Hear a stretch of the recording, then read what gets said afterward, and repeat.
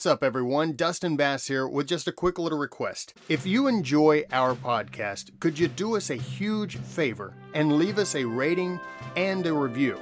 The reason we ask you to do that is because when we get more ratings and reviews, more people are able to find the show. So if you're enjoying the content that we're putting out, we would greatly appreciate if you helped spread the word.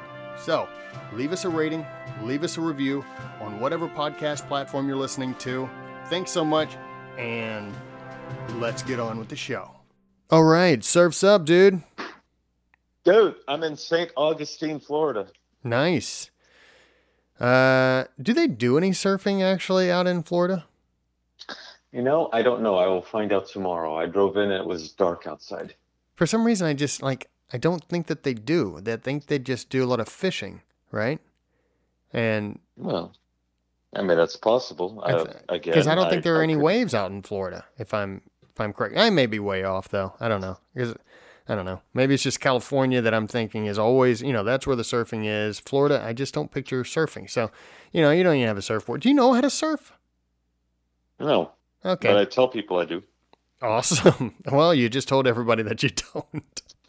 Nice. All right, ladies and gentlemen, I'm Dustin Bass. And I am Alan Wakim. And I am out in Texas, a little north of Houston, Texas. And our good friend is, like he said, out in St. Augustine, Florida. You just left Pensacola, Florida, right? Yes, that was a very long drive. Yeah, I think so. That was funny. Inside joke between us. But you actually got connected while there with the guest that we will be talking to. That is so crazy. How did that even happen? Well, I was hanging out at a replica of Fort George, located where Fort George actually sat. Mm-hmm. And there was this gentleman who later introduced himself as Brian Cooper. He was with the Pensacola Parks Department. Okay. He was asking me what I'm doing, and I told him. I said I'm with the Sons of History. And was this before or after he handcuffed you? Oh, well, you say handcuffed. No, I did say, I wasn't sure if he was going to say something to me like, sir, you can't do that. So I was just telling him, look, we're a nonprofit business, blah, blah, blah. Although we're not. Well, hey, you know what? I was under the assumption that we are, but I know, right? Because we haven't made a dime. Yeah, exactly. We are a nonprofit. We are a nonprofit. So I started asking him some questions. Real nice gentleman. We started asking him some questions, and he said, I don't have the answer, but you really need to speak to this one guy. Mm-hmm. And that's how we met with Mr. Wesley Odom. Yeah, crazy. He told me. Well, do you mind? As I know you're busy folding your clothes right now and getting ready for bed, since we've done this conversation late at night. Right, and I'm an hour ahead of you. Yeah, so it's 11:30 over there. Ladies and gentlemen, do you understand how dedicated we are to this show? Do you understand how dedicated we are to this show? Right. We are doing this without making any profit whatsoever. We're a nonprofit. I love it. Oh, my gosh. All right, so we have on the show Mr. Wesley Odom, who is the author of The Longest Siege of the American Revolution, Pensacola. So we will have him on the show shortly. But before we do, as always, we will do our book and movie recommendations. Since you're out and about, we aren't able to do our Facebook Live. So we're going to both recommend the same book. You want to just go ahead and get that out of the way? Yeah, you go ahead and start. Okay. It's The Longest Siege of the American Revolution, Pensacola, by Mr. Wesley Odom. Now you can purchase this the first edition, but the second edition, which is one we think that you should purchase. So wait about 6 weeks because he said the second edition is supposed to come out October 15th of this year. So we recommend waiting about 6 weeks and picking up your copy of The Longest Siege of the American Revolution, Pensacola. And it is truly a fascinating story. So, yeah, that is our book recommendation. Do you want to do your movie recommendation, or you want me to go? I'll do my movie recommendation, which is going to be The Patriot, extended edition with Mel Gibson. I love that movie. Yeah. And in fact, I am going to be in South Carolina within the week. And I'm going to walk in the very footsteps of where some of the battles took place. Yeah, where Mel Gibson defeated the English at Falkirk, at York. What was the other one? I don't know. Stirling Bridge. Stirling Bridge. No, wait. Wrong Mel Gibson movie defeating the British. Stirling Bridge. I like it. Stirling Bridge. Wait a minute. Yeah. That's Braveheart. That's when he had he instead of the blood all over his face, he had blue and white all over his face. That's correct. Yeah, he did fight the British in that one. But this one is where he was fighting someone similar to Tarleton. They called him Tavishton or something like that. You say Tarleton? It's Tarleton. Yeah. What did I say? I think you said Tarleton. I did. Oh my God. Luckily you're not in studio. I'd have slapped you right across the face. Well, I barely got that phrase out. I was flying to get here in time so we can have this interview. Yeah. I mean, that was a long drive, Pensacola to St. Augustine, but it was worth it. I'm telling you, it was worth it. So. Oh, yeah. Especially if you're going 65 miles per hour. Yeah. Well, I was going the speed limit. Yeah, you got to. But I am going to go to where the Battle of Cowpens was fought, and the Battle of Camden, Charleston, whatever they called it back in those days. It'll be an interesting little trip. And so, the Patriot did come out, but they have an extended edition. So I do recommend, if you can find it, get it. Yeah. I mean, Mel Gibson is probably the greatest founding father of this nation. So I would have to agree with you on that one. You got to. It's hard to disagree on that. And speaking of Camden, that's actually the name I want to call my son, if I ever have kids. I want to name my daughter Cowpens. I like that. Thank you. I was going to make a Cowpens reference, but you saved the day. Beat you to it. As always, you're beautiful. All right, so my movie recommendation, because you're in Florida, and I'm quite certain you're going to lose your mind, but Tequila Sunrise? Jaws. Oh, Jaws? Yeah. That wasn't filmed in Florida. I know. That's Martha's Vineyard, pal. Exactly. But it doesn't matter, because I was thinking, I'm going to do Jaws since you're at the beach, or you were at the beach. Why don't you do Orca? No, I've never seen that movie, nor do I want to see that. Yeah, it's not that good, but I think Bo Derek is in there. Oh, that'll work. I'll just stick with 10. Okay. Yeah, that'll even be better. But seriously, if you've never seen the movie Jaws, this is a serious statement. If you have never seen Jaws, and I don't care how old you are, if you're like in your 60s and, Jaws came out when, you were a teenager, or if you are a teenager and you've never seen Jaws, this movie is so good. It's one of my favorite movies of all time. And I think now, Alan, as you finish up eating the rest of your ice cream in a paper carton, one of my favorite scenes, if not my favorite scene in the movie, and let me know where this ranks for you on the movie, when they are showing each other their scars, and then he starts talking about the USS Indianapolis. I didn't catch that the first time I saw it. Mm-hmm. When I was in, I don't know if I was in middle school or if I was in elementary school. Yeah. I was in elementary school when it came out, but I didn't know what the Indianapolis was. But when I became a history buff, and then I watched it, I was like, whoa, you were on the Indianapolis, which is exactly what Hooper said. Yeah. Yeah. That was just really eerie. Oh man, that scene is just so good. And he's like he ain't living, you know. Well, when he goes, I'll never put on a life vest life again. vest. Yeah. And then later on in the movie, he tosses two of them to the other guys, but not one for himself. Mm-hmm. When he bites down on you, it's like he's not living. Doll's eyes, black eyes. Yeah, man. Here's the thing. Here's what's really interesting.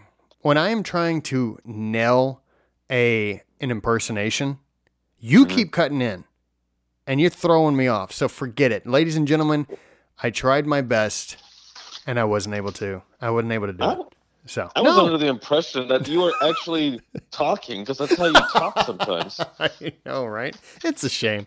I do change my voice every once in a while. What are you doing? What are you doing? Are you going through like your bag of receipts right now? Can you hear that? Yes, you freak.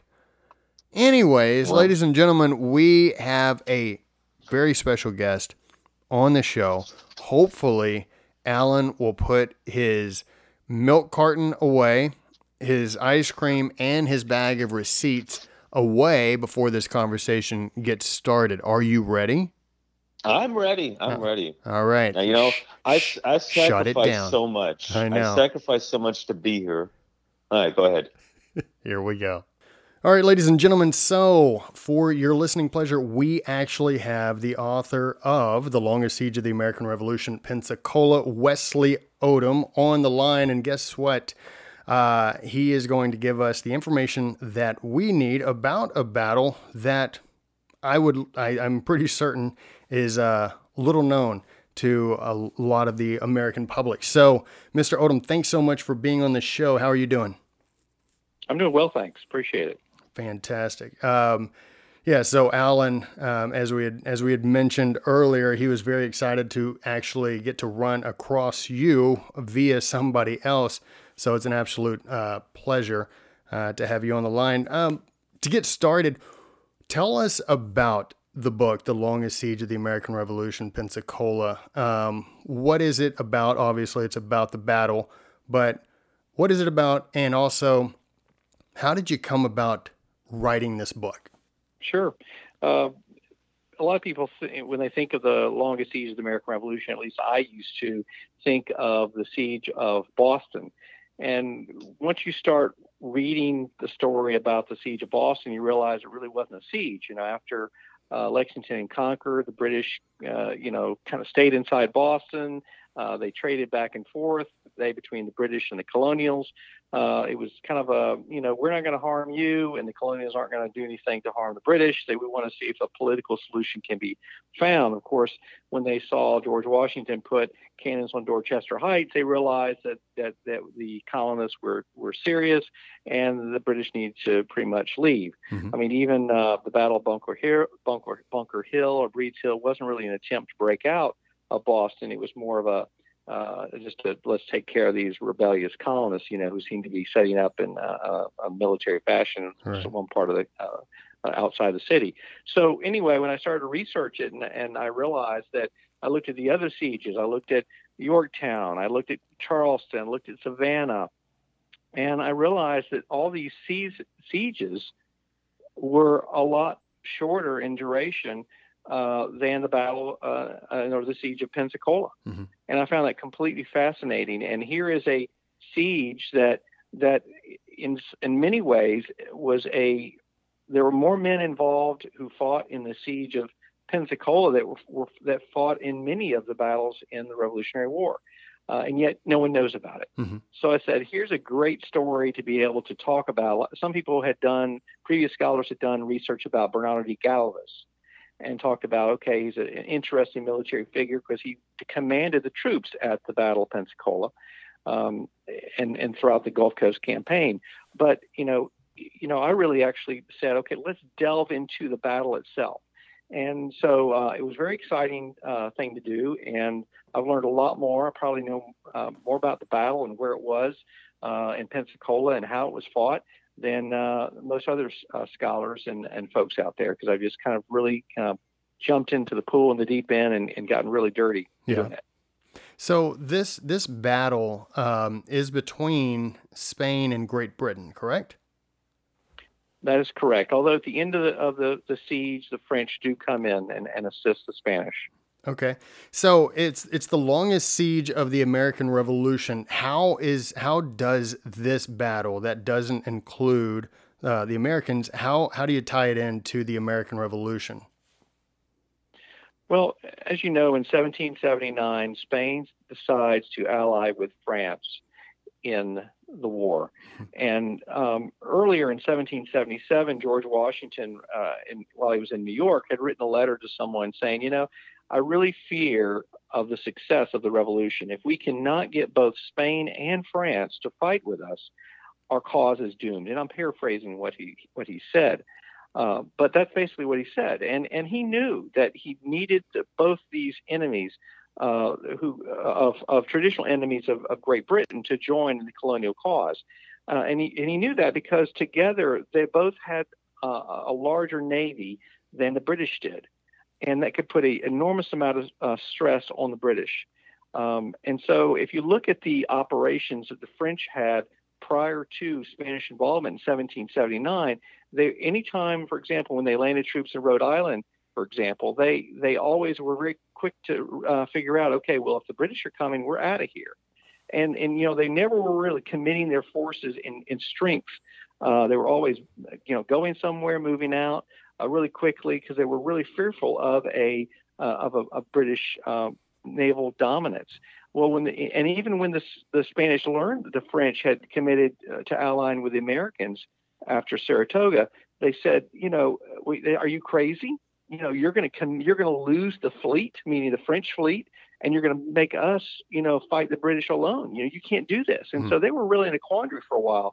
So I thought that would be, it's really important that the Spanish did go into the war in 1779, and by doing that, the British had to take some forces from the New York vicinity to go put these forces to reinforce the colonies in the South, and that helped a little bit the Americans in the colonies. But anyway, it was just a thorn in the side of the colonies, and also there was an inordinate amount of vital material that went to the colonies. Even in 1776, before Galvez even came to Louisiana, where he became governor, they were the primary point to resupply for the Americans was via the Mississippi River and up through the Ohio, up in the Pennsylvania area and whatnot. And they were getting huge amounts of supplies before France was committed to really give a lot of supplies. So, and we learned later that the Spanish money was heavily involved with paying the troops. Even in the Battle of Yorktown, Spanish troops who had fought in Pensacola went to Havana, picked up some money, and brought it to Yorktown to pay whom? To pay the French troops, but primarily to pay those Americans who had not had any money for a long, long time. Wow. So anyway, it's a very unique combination. You don't hear about Spain's involvement in the revolution very much because it technically did not ally with us. Mm-hmm. They only allied with France, whereas France allied with us. So, but, it's an interesting story. And also the fact, 2 years ago or so, Bernardo de Galvez himself was posthumously made a U.S. citizen by the U.S. Congress. There's only 8 people ever in U.S. history who've been made U.S. citizens. Like Lafayette made it, Winston Churchill made it, and now Bernardo de Galvez has made honorary citizen. Why? Because these guys, they made an impact in our history. Wow. That's amazing. Yeah, that's fantastic. Alan? I'm going to mention, here's what I want to talk about also. I had been visiting several of the forts that Galvez conquered. I went to where Fort Butte was, Fort New Richmond in Baton Rouge, and then Fort Pannier up in Natchez, Mississippi. Followed up, I went to Fort Charlotte in Mobile, Alabama. Now, you had mentioned to me that Galvez really made a name for himself at the Pensacola battle as opposed to the other 4. I want to know, what are your thoughts on that? What is it about the Pensacola Pensacola battle that really brought out his name and brought out his fame versus the other battles? Well, the other battles, were important, but in Pensacola, he had a difficult time. It wasn't easy. That's why it lasted 61 days. Mm-hmm. And first of all, when Galvez came to attack Pensacola, he had a Spanish admiral who was in charge of the fleet that said, "I don't want to enter Pensacola. I think I can't get the fleet in there safely." And Bernardo de Galvez says, "Yes, you can. He who has honor will follow me." And he had a officer deliver a 32-pound cannonball that had been fired from the British fort and landed on an island in front off Pensacola. And basically was embarrassing this admiral, saying, you don't have the cojones to follow me because I'm going to go in Pensacola alone without you. Because Galvez, even though he was the commander of the whole operation, he could not command naval forces. He only controlled like his own brigantine, his own private ship, which is a very small warship. I think he only had like 3-pounders or something like that on board. And then he had like a small a barge or 2 barges, maybe a smaller vessel.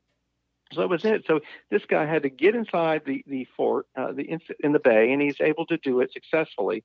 And there was an interesting story as to how he's able to do it. No other historians have really talked about how he's able to. They talked about how he did it, but not why he did it. And he actually saw some things that occurred that the British did. It was a very, very, very tragic mistake, and we talk about that in the book.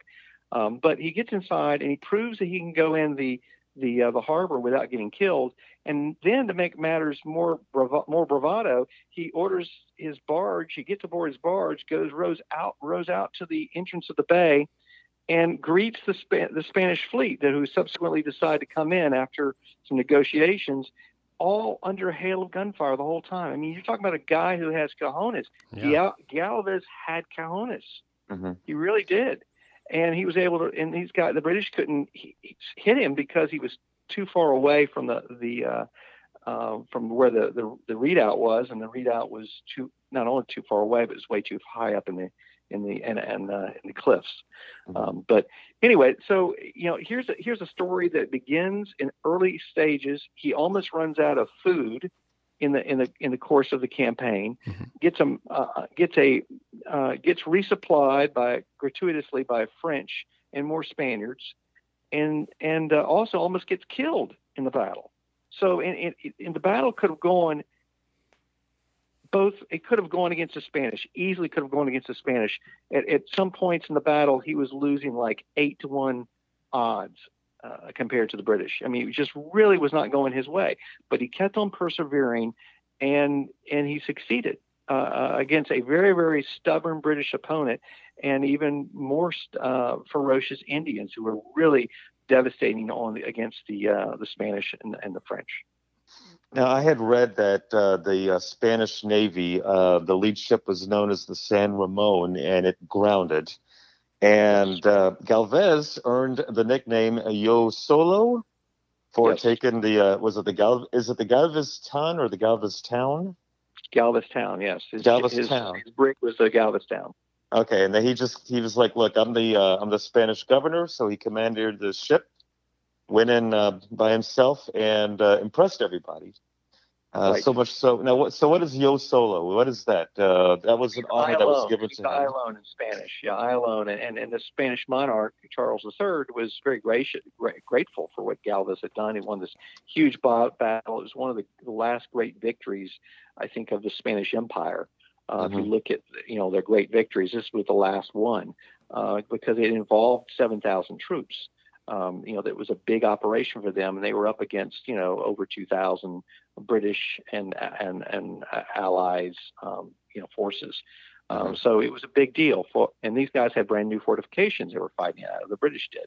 So I alone, none of the other the naval guys, none of the captains wanted to go into the harbor, but Galvez did his math, and he also noted that the British had been offloading their cannons. They had 2 warships inside Pensacola Harbor, and these warships had more firepower than Galvez's brig did.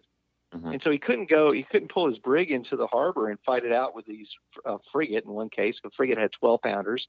Galvez had 3-pounders. He would have gotten creamed. Okay. He knew he couldn't do that, but he very smartly put a battery of 21-pounders on shore and managed to hit one of the British frigates. And, the ball nudged inside the hull of the HMS Mentor. And the British captain, Captain Deans, realized, oh, my goodness, these guys have 21-pounders in position on the mainland, and we've got 12-pounders. They can outrange us. They can outsize us. They'll rip us to shreds. And so the British were offloading their ammo, and Galvez knew this. He knew that he could get in the harbor without any British interdiction, which the other Spanish Navy guys didn't know. And he saw this, and we know this happened because the British guy logged it in exactly what was going on, and Galvez saw what was going on. So, a lot of historians have not put those two together, the log of what they were doing, the British, why they were doing it, and things of that nature. So that's one thing unique about the story is you have to go to a lot of different sources. You have to go to the Spanish sources. Mm-hmm. You have to go to the British sources. You have to go to German sources. They had a German mercenary detachment from Waldeck that were fighting with the British. They were really good troops. They had, Indians involved in this, a lot of Indian action. And so, you put together different accounts from different people, and they're sometimes saying the same thing different times, and you start put together a picture of the siege that really has never been talked about before.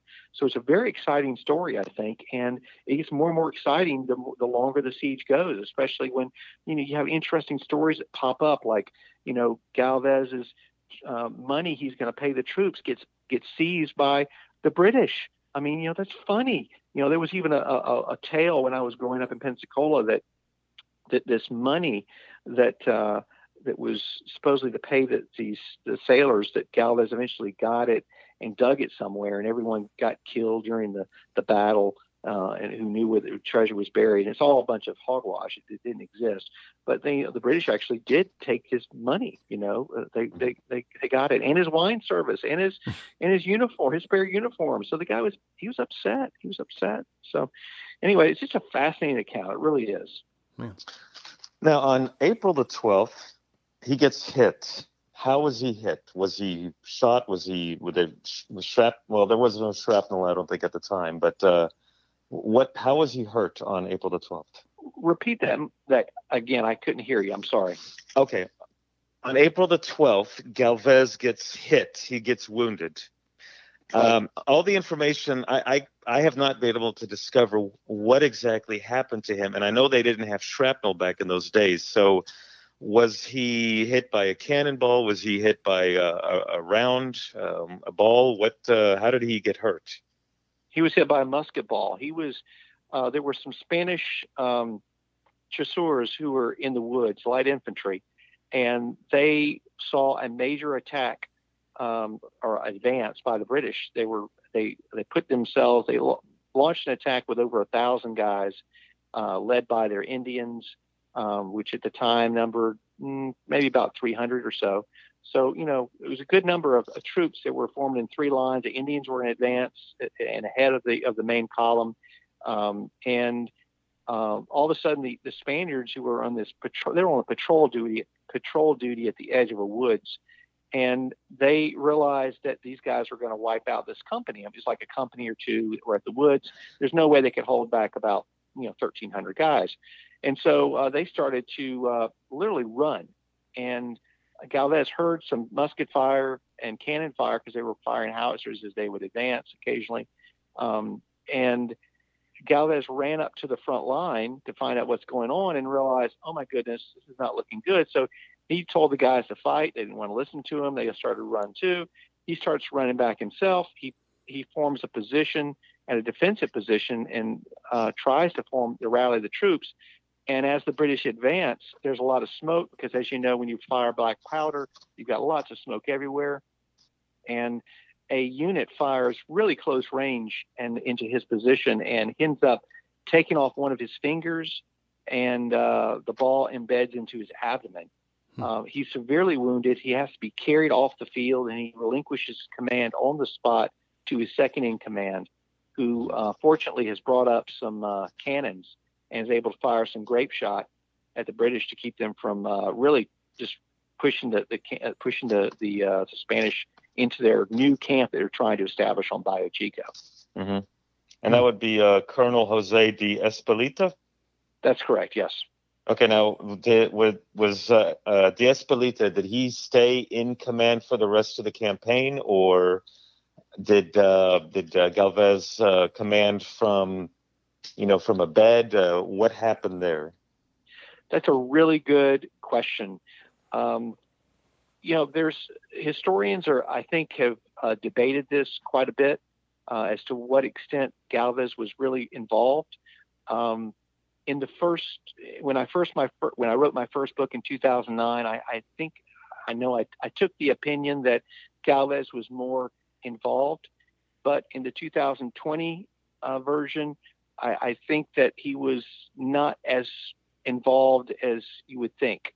The reason I say that is because there's some accounts that Miranda wrote. He was a guy. He was the only gentleman that I know who's involved in the American Revolution, the Latin American Revolutions, and also the French Revolution. He fought all major theaters. Very unique individual. But he wrote an account about the Battle of Pensacola that he was involved in.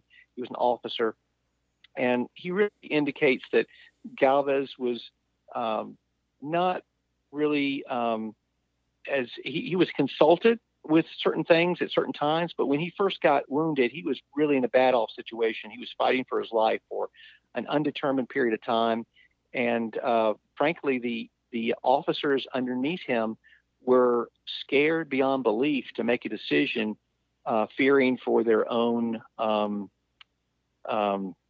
fearing to take too much initiative. Does that make sense? Yes. Yeah. Yes, it does. And I can say that that's manifest. If you look at what happens, especially after the Battle of Pensacola, if you look at, for example, there's a guy who was at the Battle of Pensacola who is one of the leading generals under Galvez. It was under Espeleta, and he's the one. I can't think of his name right now. I can't believe it. Is it Arturo O'Neill? Dying on myself, but anyway, he got approached by. Had the idea after the Battle of Pensacola. He was the officer in charge of Havana, Cuba, and he talks the Americans from South Carolina Navy to come participate him in taking the Bahamas.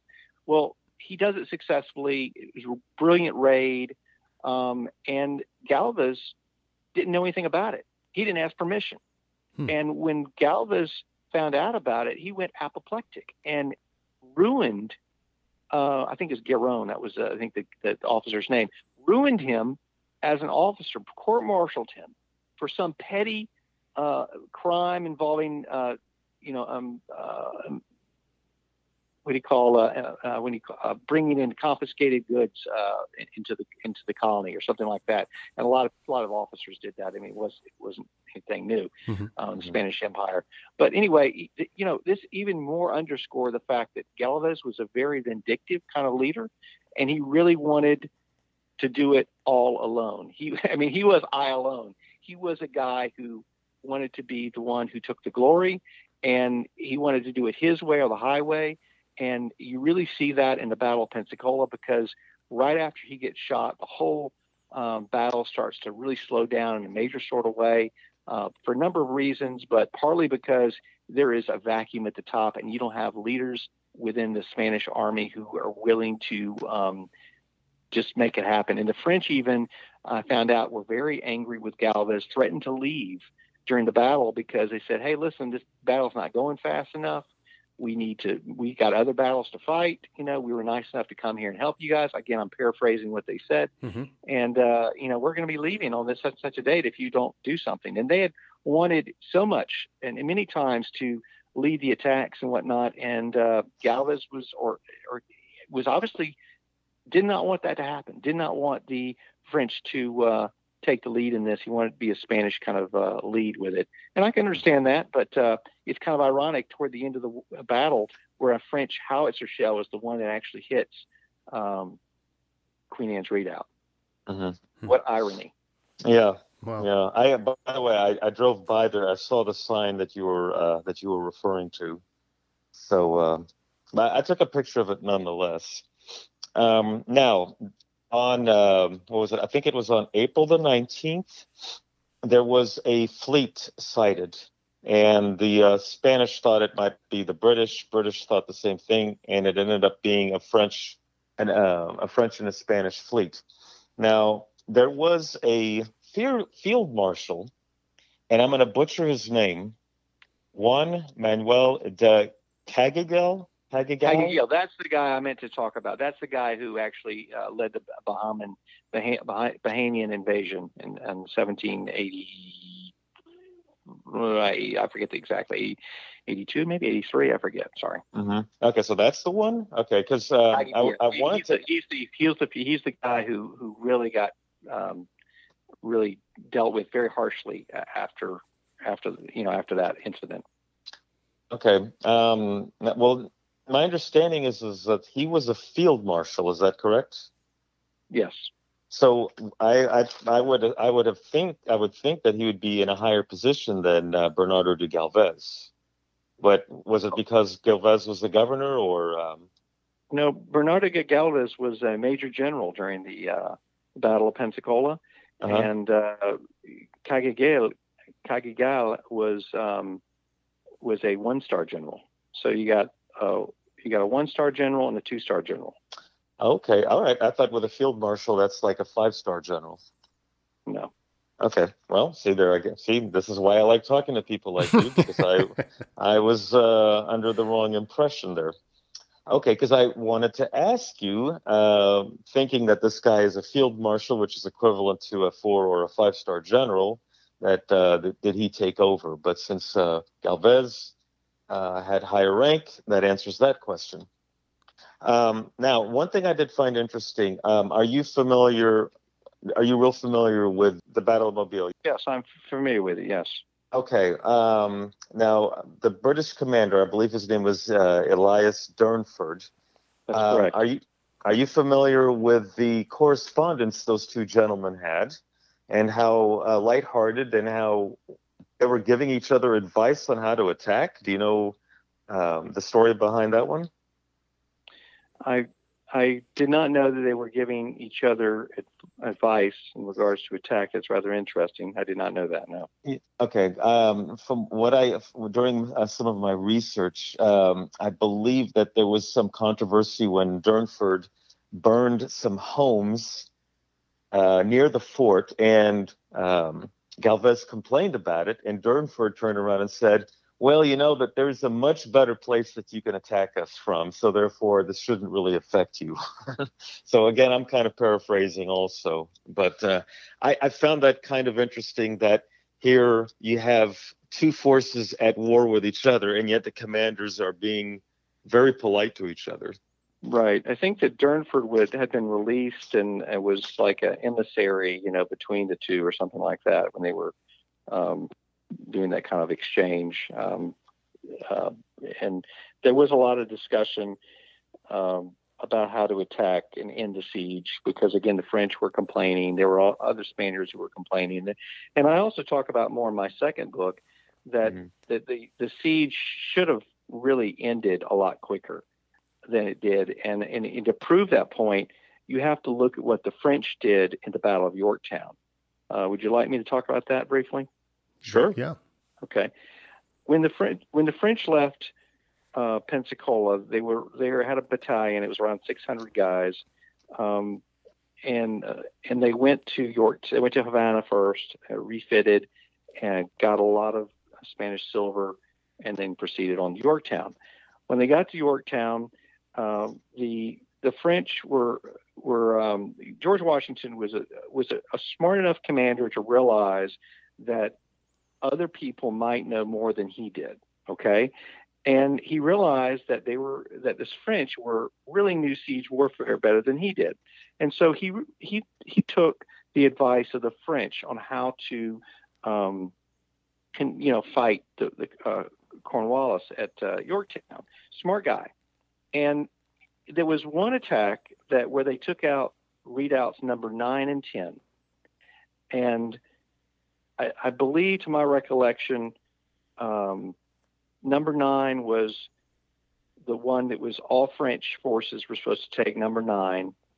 And number 10 was a force that included, it was led by Alexander Hamilton and had a French executive officer under him, and mostly American forces. There might have been a few French there, but mostly American. Okay.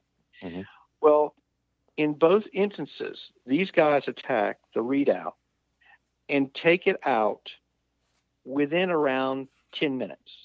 Okay, something to that effect. Okay, now maybe one of them, I think the French had a little bit more difficulty than the Americans did, but by and large, within 10 to 15 minutes, they took out these redoubts. What's interesting is that these guys were the same French guys who had fought in the Battle of Pensacola, and it's also interesting, the redoubt they took out, 9 and 10, were almost an exact duplicate copy of what the British built in Pensacola at Queen Anne's Redoubt.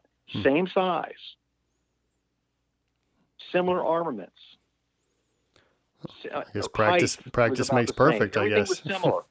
You get what I'm saying? Yeah. So here's a situation where guys who know how to do it are telling the Americans, we can do this. We don't have to sit here for, I'm exaggerating here, 61 days and bombard the heck out of them. Right. We can bombard them and then hit them in the nighttime, get by the phrases, and you storm over the top with bayonets and just do it, the bloody way. Okay. Mm-hmm. And they also went against Hessians. Now, what's really interesting in the Queen Anne's Redoubt, guess who manned the Queen Anne's Redoubt most of the time? Sailors. Now, I don't know about you, but sailors were not known in colonial warfare as your great stalwart fighters in the forts. Mm-hmm. They just weren't known for that. Mm-hmm. And so they were on 12-hour duty. These sailors worked for 12 hours, and then they would put in another group. And these guys they were coming into the Queen Anne's Redoubt were like, there were a few regulars that were still around, men of the 60th Regiment were available, but a lot of Maryland and Pennsylvania loyalists who, again, are not the best troops. Yeah. So what I'm trying to say is here you have these same troops who wanted to go against the Queen Anne's Redoubt in Pensacola, but were told, don't do it, okay? And yet Washington allows the French to do what they want to do, and they take out the redoubt, which is more solidly manned by well-trained British soldiers and Hessians, okay? Mm-hmm. Yeah. And the French are able to do it in basically a record amount of time with only very light casualties. So, well, I got a question sort of regarding what you were saying about the Battle of Pensacola. So, you said it lasts 9 weeks, and the Spanish win more or less at the end. Something happens at the end to where they win, and you also said they could have won it sooner had they done had they gone after the redoubts at Queen Anne's. In the way that they were told by the French. Right. What was it that happened? Why was it that they could have won it earlier, but they didn't? So they extended the siege, and then they almost lost, but they won at the end. What was it that transpired from almost winning to almost losing to winning? Great question. The Spanish adopted a strategy of siege warfare. Mm-hmm. And the siege warfare involved an incessant amount of bombarding the Queen Anne's Redoubt. That was their primary focus. Galvez realized early on, and once he got inland, that before he got even wounded, that he really, in order to take the city, he needed to win the battle. He needed to take the biggest redoubt, which is the Queen Anne's Redoubt. And so that was his objective. So, but his choice was to do it by siege. Hmm. And if you think about it, he did the same thing in Mobile by siege. Let's go ahead and put a hole in the wall, and they'll give up and whatnot. All right. So that was his strategy. It was siege. What the British kept on doing is the British kept on ruining his plans. Like, for example, May the 4th, when they had this tremendous, great raid against the Spanish who were having lunch and roll back the Spanish line, killing. I mean, it was just amazing.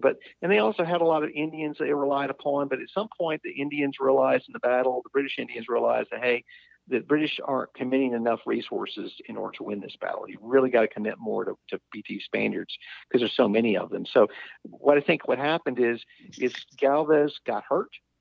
Okay, everyone knew he wanted to do a siege strategy, so they kept on. They adopted the siege strategy and abandoned the idea of take it in an aggressive manner. Does that make sense? Mm-hmm. Mm-hmm. Yeah. Well, yeah, and then a hurricane hit the very next day. Now, one thing I noticed while I was in Pensacola is that Fort George is in an elevated position. So, were there a lot of Spaniards that were, in the lower areas? I mean, what happened? What happened when that hurricane hit? And I mean, other than the fact that I heard that the trenches were filled with water, the siege trenches were filled with water. Right. What effect did it have on the battle itself? Well, it just slowed down the battle. I mean, you got to remember, though, although some scholars use the term hurricane, it really wasn't a hurricane because in Florida, you don't have hurricanes until June 1st up to November 30th. That's hurricane season. I noticed that. And this battle was in April. This we're talking April, where the storm happened. It was just a bad storm. There's a lot of rain. All right, because that was one of the things I mentioned in my video. When I did my video at Fort George, I mentioned the fact that you had this hurricane, but hurricane season doesn't start till June the 1st. So wasn't really sure what it was. But I do remember when I was driving, I did notice that Fort George was in an elevated position. And I also noticed that the Pensacola Bay was much larger than I pictured it. I was expecting something a lot smaller. So, when the Spaniards were landing, is it called San Rosa? Is that that real thin island that's really far out? Okay. Yes. Did the British even see them, or what? Because I could barely, if anything, I couldn't even really see San Rosa Island. You got to remember that the British had Fort George, which you saw. Mm-hmm. They had Middle Redoubt, which is north of Fort George, about 250 yards or so. And then they had Queen Anne's Redoubt, which is about 500 yards northwest of the Middle Redoubt. And then they had Royal Navy Redoubt, which is right at the entrance of the bay. Mm-hmm. So the British also had a naval contingent I call it a dock facility near the Royal Navy Redoubt. So the British could see the Spanish come when they landed at around 9 miles from their position. It was only 9 miles away. It was where the modern-day beach ball water tower is in Pensacola Beach. It's a beautiful water tower. It says Pensacola Beach. It's kind of like the beach ball water tower, they call it. So that's where they landed. The British undoubtedly saw them. They landed actually in the nighttime, but they saw them approaching because only 9 miles away. You can see it was a clear day, clear night. I don't remember if it was moonlight or not. I'd have to look at the log or the mentor.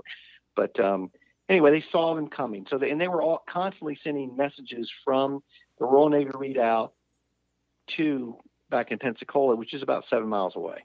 Okay. Now, Fort George. Was that always the main fort, or because I know that when Mobile, Alabama, Fort Charlotte was under siege, they sent soldiers from Pensacola to relieve the siege. Now, did they come out of Fort George? Fort George was a 5-acre fort. Mm-hmm. It was surrounded by it was a stockade, but in the innermost bastion section was a brick bastion with casement walls and things like that, where the guys actually slept underneath the casements, which are like kind of like the cannons would have been on top of the fort, so to speak, and the casements would have been like a hollowed out section underneath the wooden deck above them. Does that make sense? And then the outer wall obviously would have been brick from this bastion. But these guys actually only were in 12-hour duty stations. So in other words, they were on duty for 12 hours, and then their camp was literally about 200 yards away, just down the hill.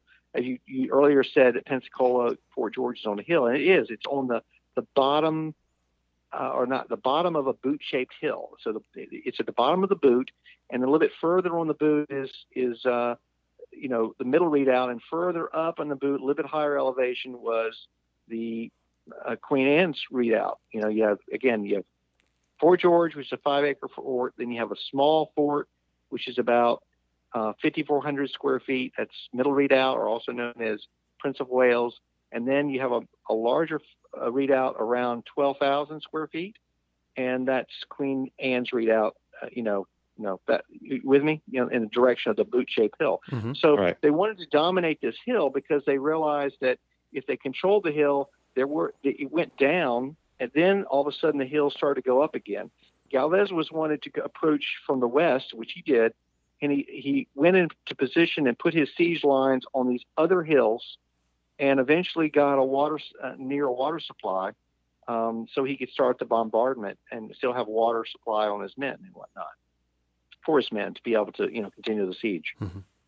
So a French howitzer shell lands in a powder magazine May the 8th, blows up, kills over 50 redcoats. Right. And then they surrender 2 days later. I was curious. Well, go ahead. No, if you if you want to add something to it, because I wanted to ask you a follow-up question on the surrender terms. In terms of my understanding is that the surrender terms meant that all of British West Florida now became a Spanish possession. But why was nothing ever done with British East Florida? That's a great question. And, the goal of the campaign was never to go against East Florida. It was very clear once Galvez received his orders from Madrid that, it would be a Gulf Coast campaign, and that's it. East Florida was not very valuable. There was Castillo de San Marcos there, but that's it. I mean, it was a sleepy town. The bay that St. Augustine had was nothing compared to Pensacola. Pensacola is a very deep water bay. It's one of the best natural harbors in the New World. It's huge, as you've already mentioned. The Mississippi River was vital to what Spain considered to its future. And they already controlled New Orleans. So, that was their focus. They then wanted to turn their focus on to taking over Jamaica, because that was valuable real estate for them. They wanted to get increase their economy, and by owning Jamaica, that would be retaking a very lucrative colony. So it was a lot more lucrative than wasting it on a stone fort. I mean, Castillo de San Marcos was probably would have been a lot more difficult to take than Fort Charlotte. I mean, look at Fort Charlotte. It was in ruin. The British commander, John Campbell, as soon as he came to Pensacola, he took a tour of the conditions of Mobile and realized it was in wretched condition that they couldn't afford to repair. And so he didn't even want to defend it, but he kind of had to. It was just dilapidated. That wasn't the case in Castillo de San Marcos. That stone, was it coquina shell, I believe? It's incredible. Now, I know that, what was it, Arturo O'Neill, and he led the Hibernia, the Irish contingent. Hibernia, yes. Well, when Galvez left Pensacola, he nominated O'Neill to take over in his stead, because he had to tie up loose ends in Havana. He had to prepare for the next invasion, which is going to be Jamaica. He was still nominally the governor. Mm-hmm. He just delegated O'Neill to take over. That's all he did. Okay. Now, after the Revolutionary War is over, American people started sneaking into the Floridas. Spain received both East and West Florida at the Treaty of Paris.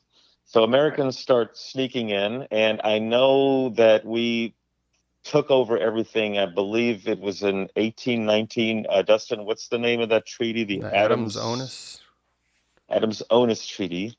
And Right. Florida becomes American. Right. Well, we marched in 1819 because the Spanish were paying $5 for a scalp, an American scalp. And Whoa. Andrew Jackson didn't like that too much. He had permission to go into the territory, and he left.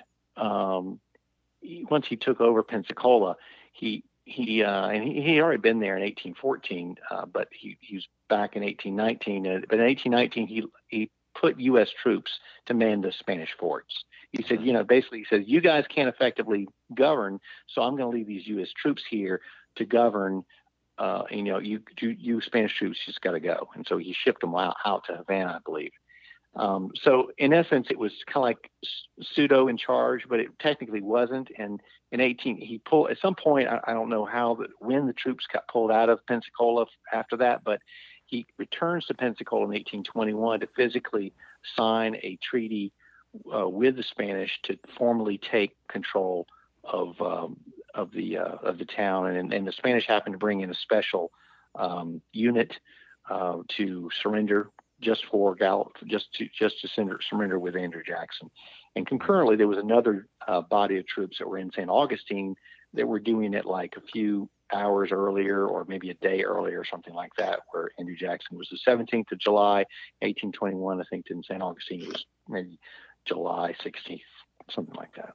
Okay. Now, I got a question. I got a question real quick. Okay. You said that the Spanish were paying $5 a scalp. Were they paying the Indians to kill Americans, or what was going on there? Yes, they were paying the Indians. And they were why? paying Indians to kill Americans, right? And was that because Americans were coming into Florida without permission? Yes, and they were excited about the Red Stick uprising that was, going on.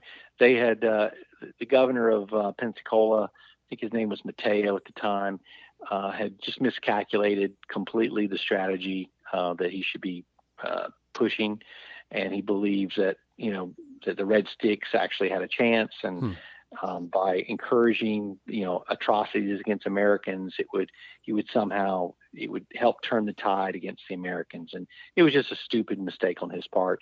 And the word got out, and the Americans weren't going to have anything of it. I guess he had not heard about Andrew Jackson. Yeah. Okay. Yeah. You said that Spain went in as France's ally, not as our ally, and I sat and thought about the fact that when Galvez captured all those areas, I was always wondering, how Galvez captured the Mississippi forts and then Florida, and then they became Spanish possessions, and I couldn't help but wonder if men like Washington sat there and thought, well, the good news is they defeated the English. The bad news is they've now taken over. Was that? Is there anything that we know of on that? Well, we do know that that there was correspondence between Bernardo de Galvez and the Continental Congress. I'm not sure if there was direct correspondence between Washington and Galvez. I kind of think there might have been maybe one or two letters. I'm not real sure. I can't recall at this time.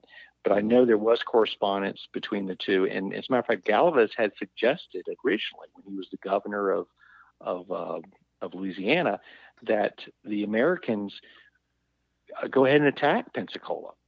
I mean, he suggested it to them because he says, "Hey, it's lightly armed. There's only a few troops down here," and the Continental Army or Continental Congress had a committee that debated this.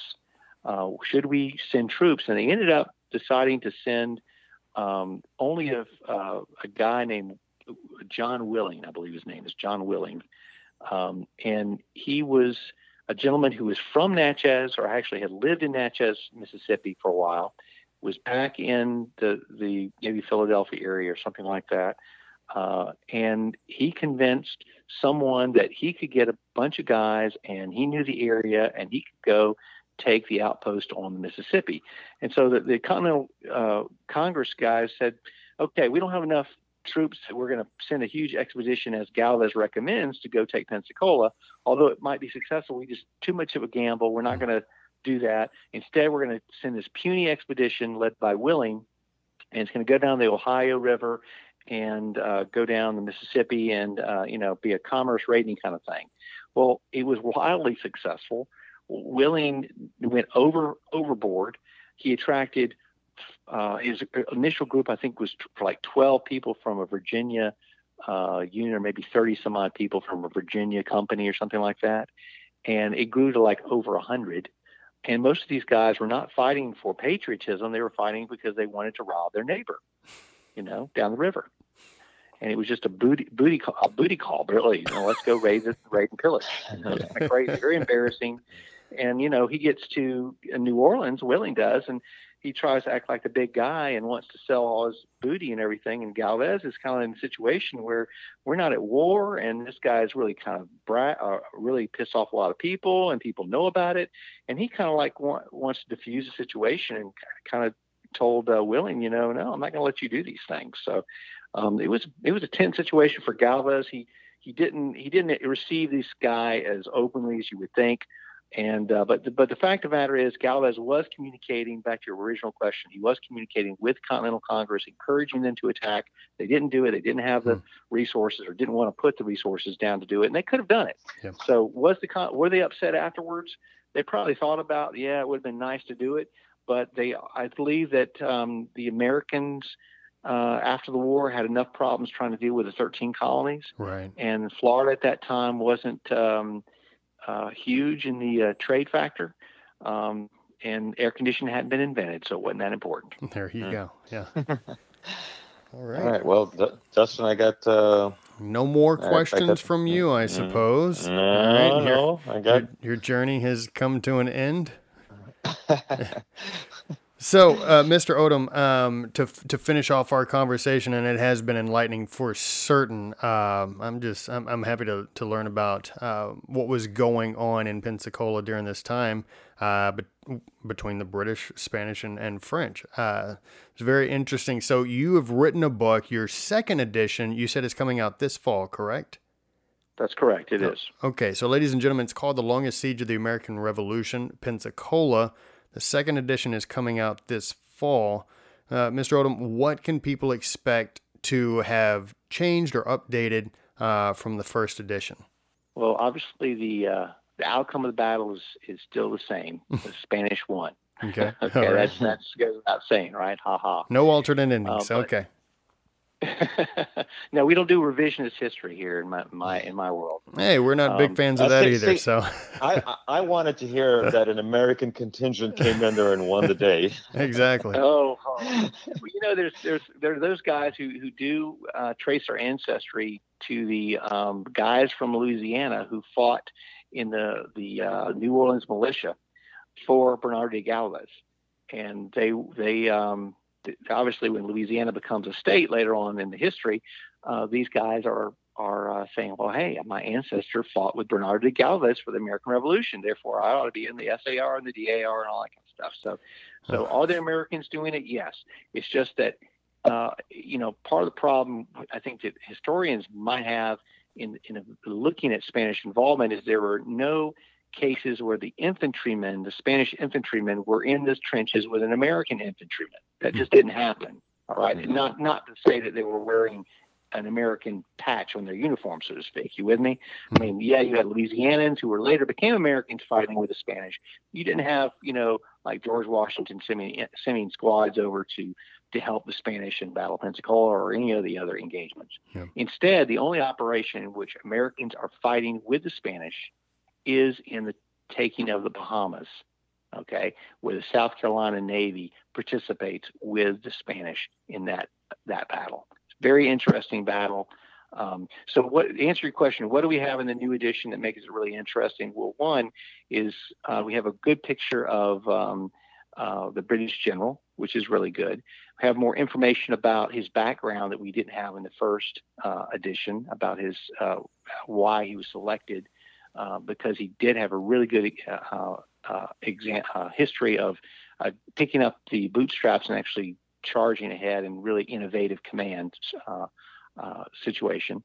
Also, there's more information about his personal beliefs about and correspondence about how he didn't get along with the people in Pensacola, how he really hated Pensacola, talking about the British commander, and how he really kind of just wrestled with the whole battle. But then also it's important because we have some new maps. We have a information about the British relief effort that no one's really talked about before, and I found it. They actually, the British, as soon as the battle started to unfold and they realized the siege was going to be taking place, that they wouldn't be able to get in and out of Pensacola, because the only way to get to Pensacola back then was via sea. You couldn't get there. Was no roads to Pensacola. It was all wilderness. So they sent a ship from Pensacola to go to Kingston, Jamaica. And in Jamaica, they actually sent a relief force to Pensacola. They actually run across, and we talk about this battle. It was a naval battle. They fought, and they defeated a French warship, the Unicorn. It was really interesting how that occurred.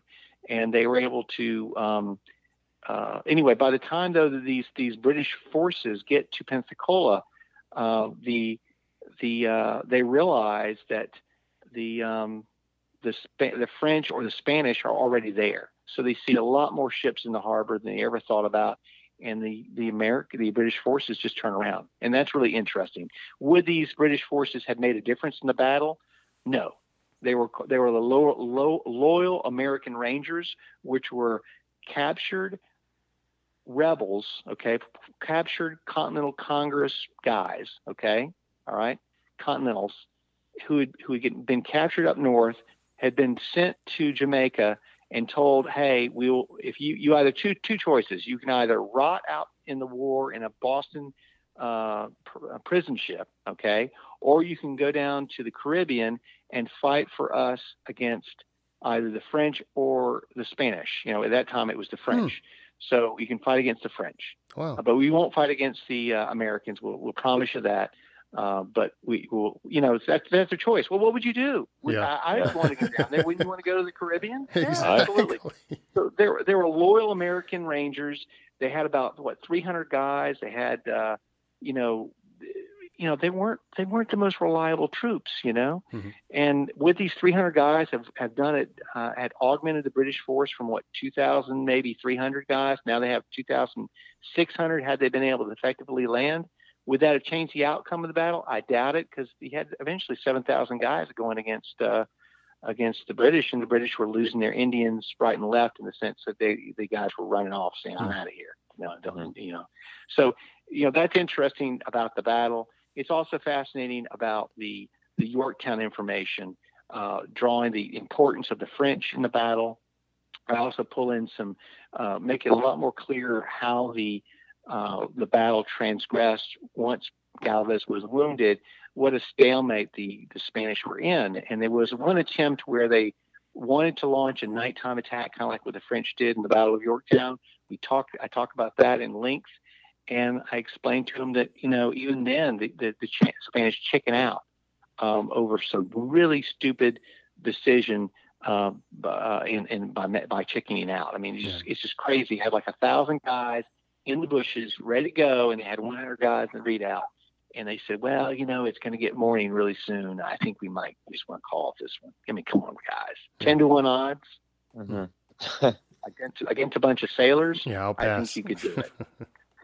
So I think that the Spanish, and I think it would be interesting. I'd love to, I don't think I have this heart to do it, probably that maybe the qualifications to do it, but, to analyze the training of the different armed forces back then. If you look at the Spanish training, the French training, and the British training, to see what kind of training these guys went through and how effective they are, and the way they prosecuted wars would be fascinating. Because if you look at the Battle of Gibraltar, and what the French and the Spanish did, that was another central, focal point during the Revolutionary War. They wanted to take Gibraltar as well as the Gulf Coast, and these guys relied upon siege warfare tremendously.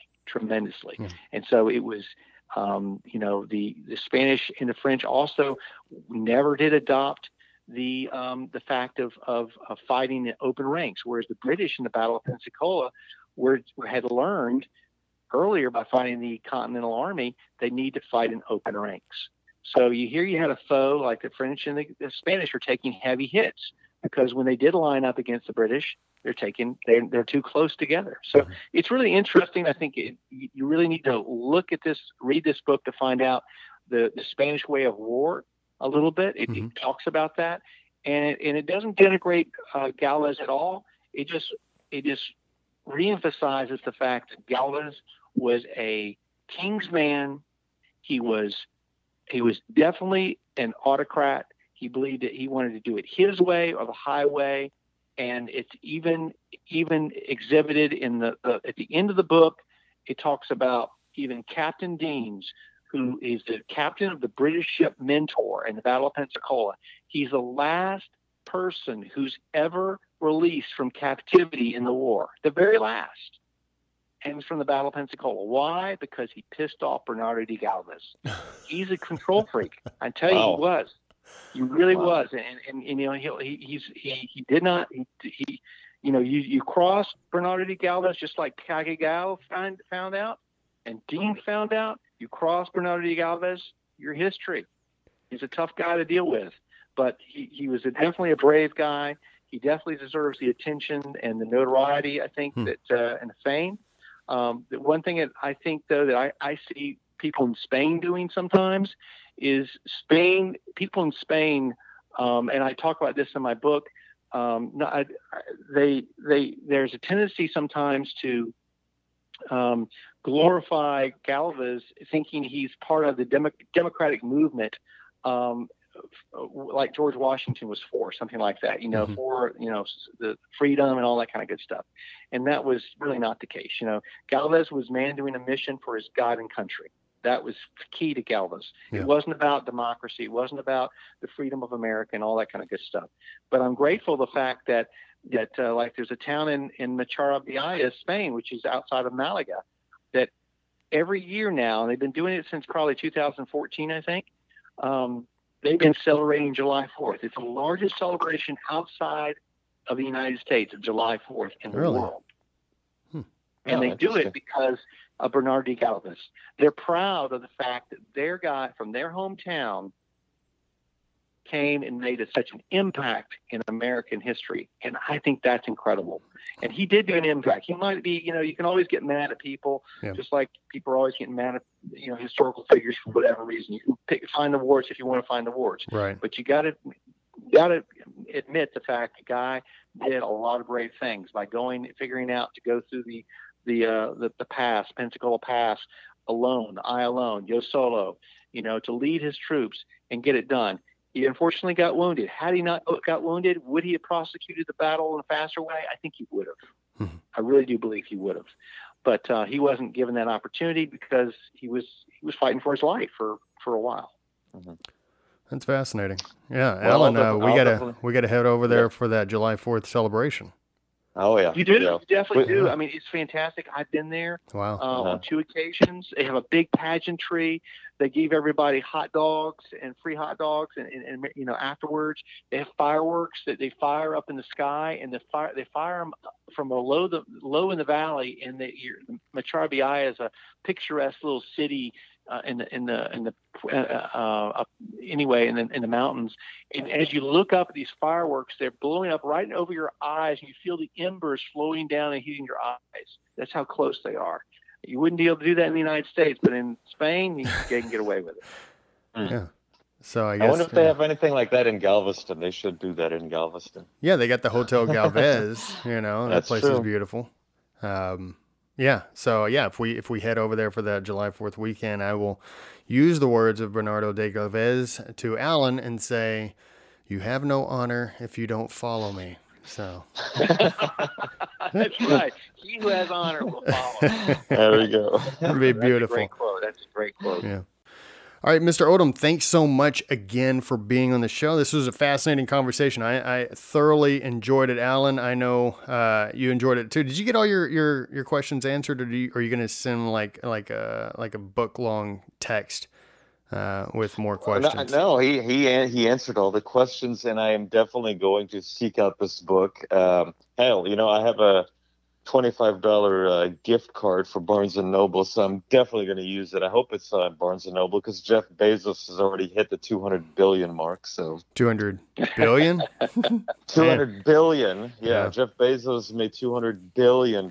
So you're going to stick it to Bezos. All right. Fantastic. Well, I'm still going to purchase it, but I'm going to try to go through Barnes & Noble if I can. Oh, awesome. Gotcha.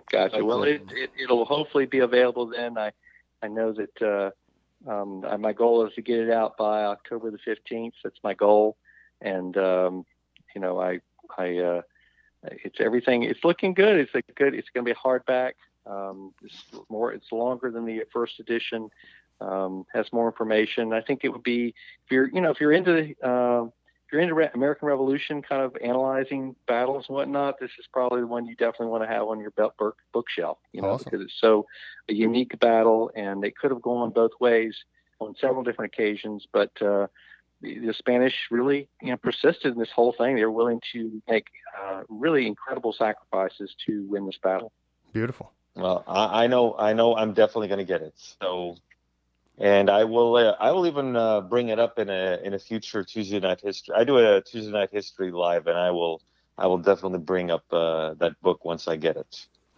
There okay, you well, go. I will let you guys know. I'll go in and let you guys know via the website, when it gets formally launched, so to speak, and so you'll know it's up for good and everything. And if you guys want to talk about any other Pensacola history stuff, if I don't know the answer, I can certainly find some guys in town who definitely do. There's different people in town who specialize in different eras. Awesome. Well, yeah, I we need to definitely get down to Pensacola myself. So yeah, it's this Galveston water is not cutting it. Company calls Go Retro, and we have some tours. One of our tours we have is the Longest Siege tour, and it takes people into the battlefield, so you kind of show people exactly what happened, why it happened, where it happened. Yeah. And Awesome. if I could have stayed in Pensacola longer, I definitely would have liked something like that. So, well, there you have it. So, Mr. Odom, I hope you enjoyed being on the show. Thanks again. We thoroughly enjoyed it. yes, we did very much. You have a great night. All right, You too. too. Thank you so much. Thank you so much. Yes, sir. Yes, sir. Bye-bye. All right, ladies and gentlemen, we hope that you enjoyed that conversation. Alan, I know that you did. I think you said that you got pretty much all your questions answered. Is there a risk of you going back to Pensacola right now? No, it's 11:45. I'm done driving. My butt hurts. Now, I will say this. I will have to go to Pensacola again after talking to this gentleman. I want to get his book, and I wasn't just saying that. I really, really want to get his book because he taught me so much. I never really sat and thought about Boston not being considered a full-fledged siege. Yeah, because he's right. When you have a siege, nothing gets in or out within the people that are trapped. Now, that wasn't really the case in Boston. Yeah, because they were able to sneak stuff in all the time. Yeah, and like he was saying, that there was, seeking a political solution. And I do know that, when, in Philadelphia, there was no move to annihilate the British forces that were in Boston. They wanted a political solution. The Olive Branch what is that? The Olive Branch petition was sent while the Boston siege took place. Correct. Yeah. So that wasn't the case with Pensacola. In Pensacola, it was surrender or die. Yeah. And honestly, I had never even heard of the Battle of Pensacola. And I guess that was because it really didn't have much to do with, like, Americans weren't involved in the fighting. So. Well, I didn't know anything about it until I started doing some research on Bernardo de Galvez because My good friend John Poole wrote I believe either a master's or a PhD thesis on him. Mm-hmm. So I was familiar with him, and plus us being from Houston, we know about Galveston. So right. So yeah, so Galveston, and then Hotel Galvez, and now, ladies and gentlemen, if you haven't listened to last week's episode, you can catch up on who Bernardo de Galvez is and was, from this episode and from the week before. So yeah, good stuff, man. Really good stuff. What a lucky find for us with Mr. Wesley Odom. So once again, Mr. Odom, thank you very much for being on the show. And as always, ladies and gentlemen, we'd like to end on a scripture. And this scripture actually comes from Deuteronomy 31:6. It says, and I chose this scripture because it sort of ties in with Galvez and him rowing out under a hailstorm of bullets to go greet the ship. And just, so it's just like, he wasn't afraid of, it seems, very much at all. It says, "Be strong and of good courage. Do not fear, nor be afraid of them. For the Lord your God, he is the one who goes with you. He will not leave you nor forsake you." And like Mr. Odom mentioned, the primary reason that Galvez was fighting was not for the democratic process. It was for God and country. So, yeah, God and country, king and country. Good stuff, man. Really enjoyed this conversation. That brings us to an end. Alan, where can people find us?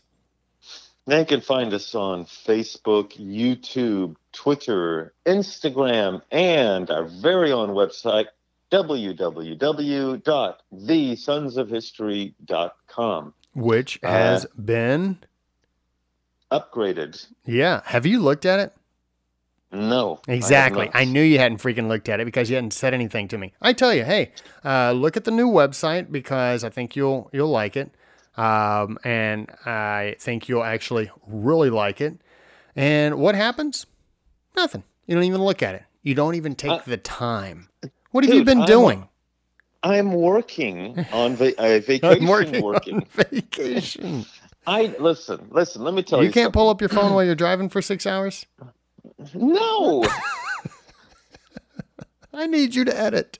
Hey, listen, I got to keep my eyes on the road so I can see the cops before they see me. That's true.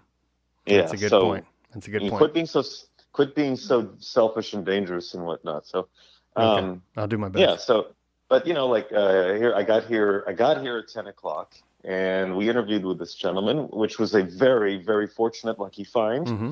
And now I have to unpack and I have to be ready for tomorrow. Yeah. Because I got to get up early. I've got to get those receipts out of the way. Yeah, exactly. St. Marcos, I think. St. Mark, the fort. Do you know that Edward Rutledge was housed as a prisoner at St. Mark? I'm going to say no, I didn't. The delegate from South Carolina that resisted Adams. Yeah.